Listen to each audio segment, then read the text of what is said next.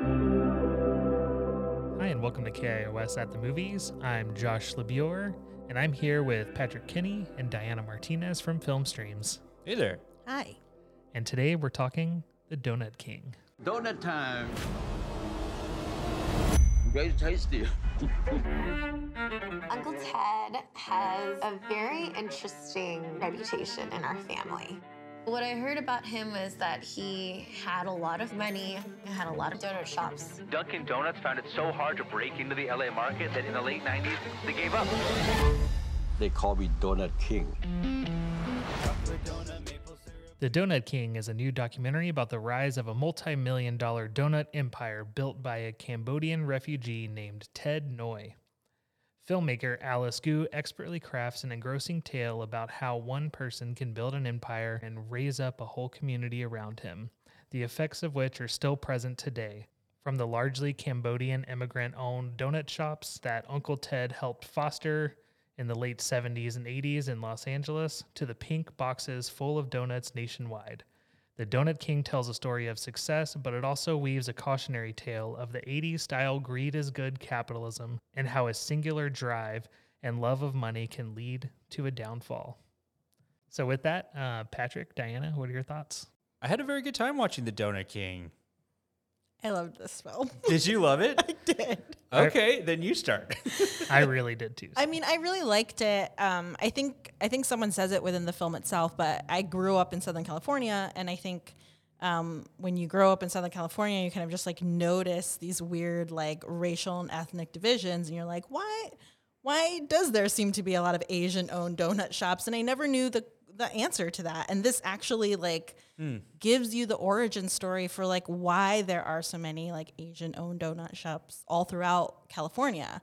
And so for me, it was like a part of my childhood.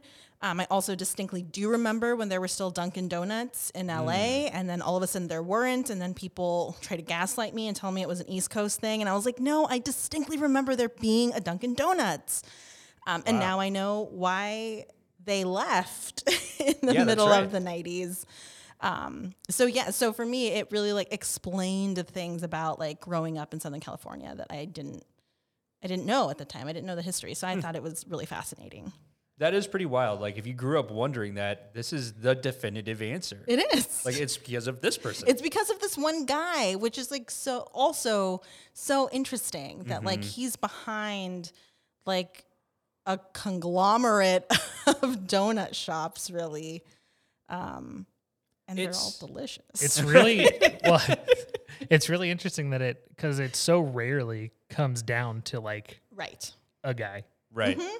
It's usually like a bigger story than that. And it is. I mean, you can't discount that all of these people, since, you find out in the film what happened, like these donut shops still exist, and these people are very hard workers, and, you can't discount the work that they did and the taking the risk to come to Los Angeles and build a business. Yeah. But it's really interesting that it all kind of stemmed from this one, like, kind of singular force. Right.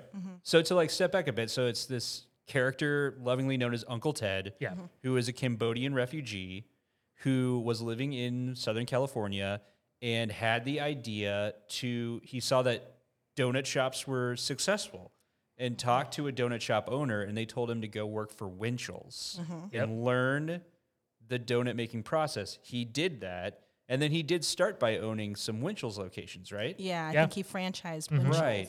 And Because he was like franchising a Winchell's and had his Yes. own donut shop. And was competing against Winchell's. Which nowadays would just not be a thing. It wouldn't but, be allowed. Yeah. But it's such a uniquely... Maybe it's he's like, also the reason why there's non-compete agreements. Right. Yeah, he invented those too, or necessitated them. But it's such like a flag-waving American story because he started making money and then was able to sponsor actual... like other refugee families who are still in camps in Thailand and places in other places in Southeast Asia, and sponsor them to come to America. And then he set them up with donut shops, building what Diana observed as a child, which is this donut empire run by these largely Cambodian refugee families. Making delicious donuts. Delicious donuts. Those look so good. Which the film is there are parts when we learn about Uncle Ted's story and the story of, there's a few other kind of like family members who are highlighted, and we learn their stories, particularly like in the camps and their life during the like war in Cambodia. So there are segments of this film that are, pretty grim. Yeah. But overall, like the tone of the film is really celebratory to all that these people have been able to accomplish. And then, it does start talking about kind of like the ramifications of like Dunkin' Donuts coming back into Southern California and like Starbucks selling like donuts and pastries and all this stuff. And, but even with that, where I think like you feel the gloom of like these mom and pop shops going under, it is still like a very hopeful story because there's something that they offer the community and like really cemented like nostalgia of like people who grew up there that like really does make it seem as though like these shops will survive. So it's also very hopeful. It's very colorful. It has beautiful shots of donuts. Absolutely. I literally, one of my notes is just a donut emoji because I was like, just so many donuts. Do you guys have a favorite donut? Oh, I'm not a sweets guy. You But don't have a favorite. Okay. What? But if I told That's you true. right now, like, hey, I have donuts, you'd be like, no, thanks. it would depend entirely on what you had. Wow. Whoa. I would eat any donut. I would eat any donut. I mean, I have some, specifications in life, but Uh-oh. if they weren't choices that I made, Wheeling it back. yeah, I'm saying if there weren't like dietary choices that I've made in my life, right. I would 100% eat any donut. But if any vegan donut was near my face, it's going in. Okay. Old fashioned. But- I like an old fashioned Okay. donut. Yeah, Okay. I will say me and Uncle Ted have the same favorite donut. Apple fritter? No. Or wait, he liked the bear claw, didn't No, no, he liked the just glazed. he just like a glazed he? donut. Just a glazed. I love just a glazed donut dipped in some coffee with some creamer in it and some sugar. That's all I want. All right. But otherwise, like a maple bar, anything with maple. I love a yeah. maple bar. I think a maple bar is my favorite donut. Okay. Which is Yeah. like an old person donut, I think. So is an it's called old fashioned. No, but I feel like no young kids like really going for that maple bar. Right. Yeah. Kids these days like crazy donuts, man. Yeah, They that's do. true. I'm seeing some of this stuff. I'm on the interweb.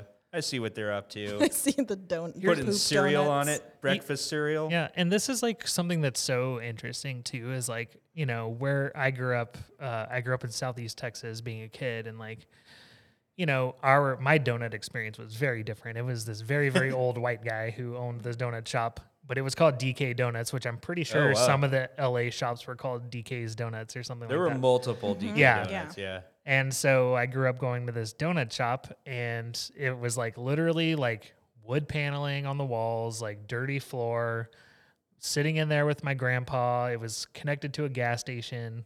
He would be sitting there smoking cigarettes, drinking coffee out of a styrofoam cup, and I would just like devour donut holes. That was like my favorite Right. thing.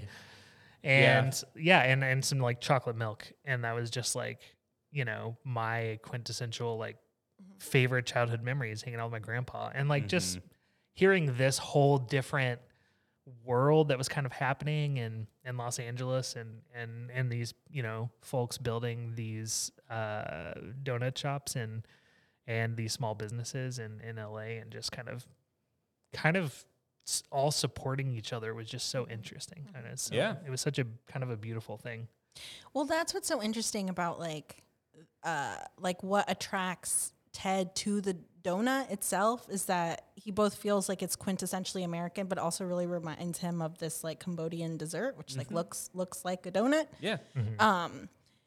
And I think it also gets into like at the end of the film when they talk about like nostalgia and the kind of devotion different communities have to their local donut shops, but also this like generational investment that donut shops have to make of like, do the kids of these people who were Cambodian refugees, like now they're able to go to college and they have business degrees. Like, do they want to run a donut shop? Like, do they have the same emotional investment Right. in the donut shops as like the people who grew up going to them, or Yeah. the owners themselves, right? Or the refugees who see this as like the thing that saved their lives, basically. Right. Yeah. I mean, you talk to somebody who was was he a doctor in Cambodia? Mm-hmm. And then Yeah. as a immigrant in America, he was excited or looking for work like cleaning houses. Yeah. So it was such an opportunity. It was such a tool for like freedom and improvement. Should we talk about the downfall. The downfall. As with any Yeah. story about a king, there is Yeah. a downfall. Yeah. And it was just so American. It was just so Yeah. American in 1980s. Like, Las Vegas came calling for Uncle Ted. Yeah. I mean, well, there's there was like a big thing where he was getting very involved with the Republican Party. It was kind of the Reagan era. He was like very much loved Reagan. There's all these like, I'm pretty sure, I'm not imagining footage where he was hanging out with Reagan or photos with Reagan, right? I'm not imagining that. Or was it with Bush Sr.? I don't remember. I think with both. Yeah, actually. I'm pretty sure with both. So he was Yeah. like a big donor in the Republican Party and like very involved. And there's even this scene where he's just like, I love money. Like, I just loved money. Yeah. You know? And I think at some point they tell us figures, and he's, I don't know, making like $700,000 a month off Yeah. of all his franchise. So like, there is money in donuts. Yeah, and he had like a lake house with horses. They were living high. And they also, like, even during that time, though, there was always this kind of like, there was this like competing ideology where they would have like 30 people staying at their mansion, you know, like these huge families. Like, I don't remember if it was 30 people, but he had these stories about all these people staying at their mansion and like filling himself, you know, up with like community and filling his life with community and like fellow immigrants and refugees. And at the same time, like falling in love with this kind of individualistic, like money driven culture. And at some point, those two competing things, like, you know, came to a head. And he got very addicted to money and getting more and more and started neglecting the community and his businesses and got really obsessed with gambling. And it became an addiction. Yeah. Yeah, he had to basically get rid of all of his assets, i.e. the donut shops, in order to pay his debts that he quickly accrued. I guess it's not clear how quickly it happened. Yeah, I think that was the one weak point of the film for me is like I didn't really grasp. It just seemed like they glossed over that part so quickly. Yeah, it's like all of a sudden his youngest son was like old enough to like be driving them around. Like Yeah. Time was a little strange in it. Yes, Yeah. that's true. I mean, you know, this filmmaker should have just had some Frederick Weissman confidence and just Give it some air. Just let it no, breathe. no. That was the one weak point. I did feel like it was like, you know, this story and this story, and then there was like little hints of like maybe there's cracks, you know, happening when he started getting involved with like getting obsessed with kind of American capitalism and that culture of the 80s and stuff, and then all of a sudden it was like, and then he was gambling a bunch and lost everything, and we're like, wait, what? Because that happened so quickly. Yeah. But maybe that's how it felt in life too. I don't know. But in any event, we know that Uncle Ted now lives back in Cambodia. His family, and then the many, many, many families that he sponsored to come over are still in LA, though. So that legacy lives on. Yeah. And that's one of the things that I really that I really thought was interesting is that so many of the things that he built or came up with ideas for or did out of necessity are things that are just iconic now, like specifically like the pink box. Which is cheaper than a white box. Yeah, which I had no idea. I would have figured a white box was cheaper, but no, it's cheaper to have a pink box. So they put all At their least donuts It in was pink at the boxes. time. It was at the at time. the I wonder time. now if Yeah. it's a premium. Like, you got to have the Yeah. pink box. Well, yeah. But that's so interesting because Yeah. But even taking control of the manufacturing of the pink boxes, because Yeah. supposedly there was only one place that sold everything to everyone. So they're like, oh, we need a Cambodian-owned supplier. So then someone started supplying all the pink boxes. it's really interesting too because you know that there's always these big. I mean, we know with like, so I come from the grocery business, right? And there's like main distributors that most grocery stores use. The giant chains have their own, you know, but then you like wonder like, where do all these Asian markets get their stuff from? And it's a very similar story. It's like, or like a lot of the Mexican grocery stores and stuff like that. They all have their own distributors where they import things, and there's all these like, these markets happening, outside of like, what's considered like, mainstream or whatever. And I think that that's really cool to see how those things get built, like having a supplier for the Cambodian donut shops. Like, let's have our own distributor. We'll have our own warehouses because, we'll give ourselves priority. And like maybe the Asian grocery stores, they have like a distributor that's like, we're going to import all this stuff from Japan and from, China and from all these different Asian countries. And then we're going to distribute it to all these different like small, Asian markets around the country, and that's cool to see how that happens. And that's what I really liked about this movie. It's because it like shows you these like other networks, right? That become mainstream that I think is like really interesting. And that donuts are mainstream in LA. And Cambodian, everywhere. Cambodian owned. Everywhere. Well, of course, but no, but Cambodian owned donut shops are mainstream in LA. But also like LA is like has more donut shops than anywhere else per capita. Right. Yeah. And a large majority of those are Cambodian owned. Still. It's pretty amazing. Shout out to Donut Stop, the beloved late all night donut spot in on South 13th Street. Oh, I wanted to shout out one person in Ted's life too that I thought was really cool was Chong Lee, and she was the one that owned DK Donut. Oh yeah, I just really liked the her. woman whose daughter at the end is like doing the social media. I stuff. just liked her. She was I just liked cool. her too. And I think she deserved a special shout out.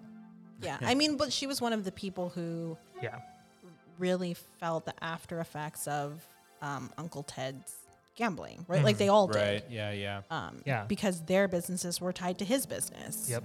And so they were just as affected and upset by what was happening. But, they forgave him because he did so much for them. Right. Yeah. The amount of kind of forgiveness that everybody had for him and the genuine love they had for this person. Yeah. And then, you get some really satisfying scenes at the end where he comes and visits a lot of the... Yes, it's a redemptive story. Yeah. Because he's this like mythical figure at some point where like all the younger kids who, whose parents own the shops are like, I've heard so much about Uncle Ted. Like I've never met him. I want to know who this man is. Right. Yeah. It's really good. So with that, what films do you recommend people watch with The Donut King? So I thought it would pair well with a 2014 documentary called Don't Think I've Forgotten, Cambodia's Lost Rock and Roll, which is another interesting lens, I think, into the Cambodian genocide in the Khmer Rouge, which the Donut King was. If you don't know much about that, you will learn about it in the Donut King. And I think Don't Think I've Forgotten goes into it in much more detail, but it's a documentary about the extremely strong rock and roll scene that was in Cambodia before the Khmer Rouge took over, which has become that music is extremely collectible to vinyl record collectors and people who like that sort of stuff. So that's the one I'd recommend. My recommendation is a 2020 film called LA Originals.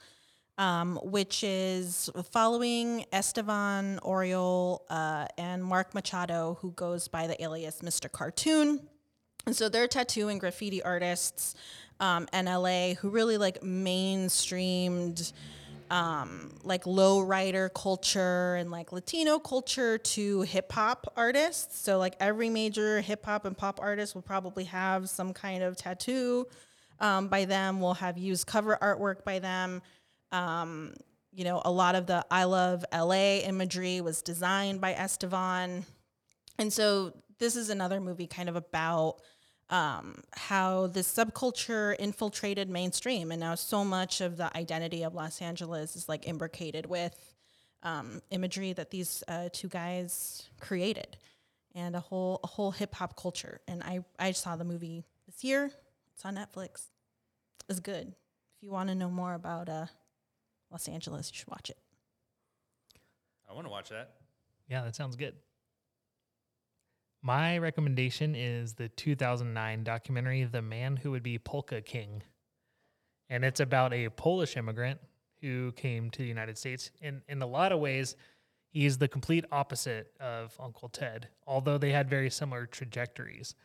But whereas Uncle Ted maybe had some addiction issues and maybe was at his heart a very good person, and made a lot of mistakes, this guy was just super sketchy and started this pyramid scheme to keep his polka business. And it's like this story of someone who really went above, like he had that singular mindset, but he just did anything he could to get there and ended up starting this Ponzi scheme and like Yeah. Question. bilking. Is this a documentary or is this a feature? So I'll get to that. Because then they remade a movie with Netflix with I saw that. with Jack Black. I did not Just finish called that. The Polka King. It's and good. It's really Watch good. it. It's really good. Yeah, I'm he shocked to does hear start a that. Ponzi scheme to keep Yeah. doing his polka. Yeah.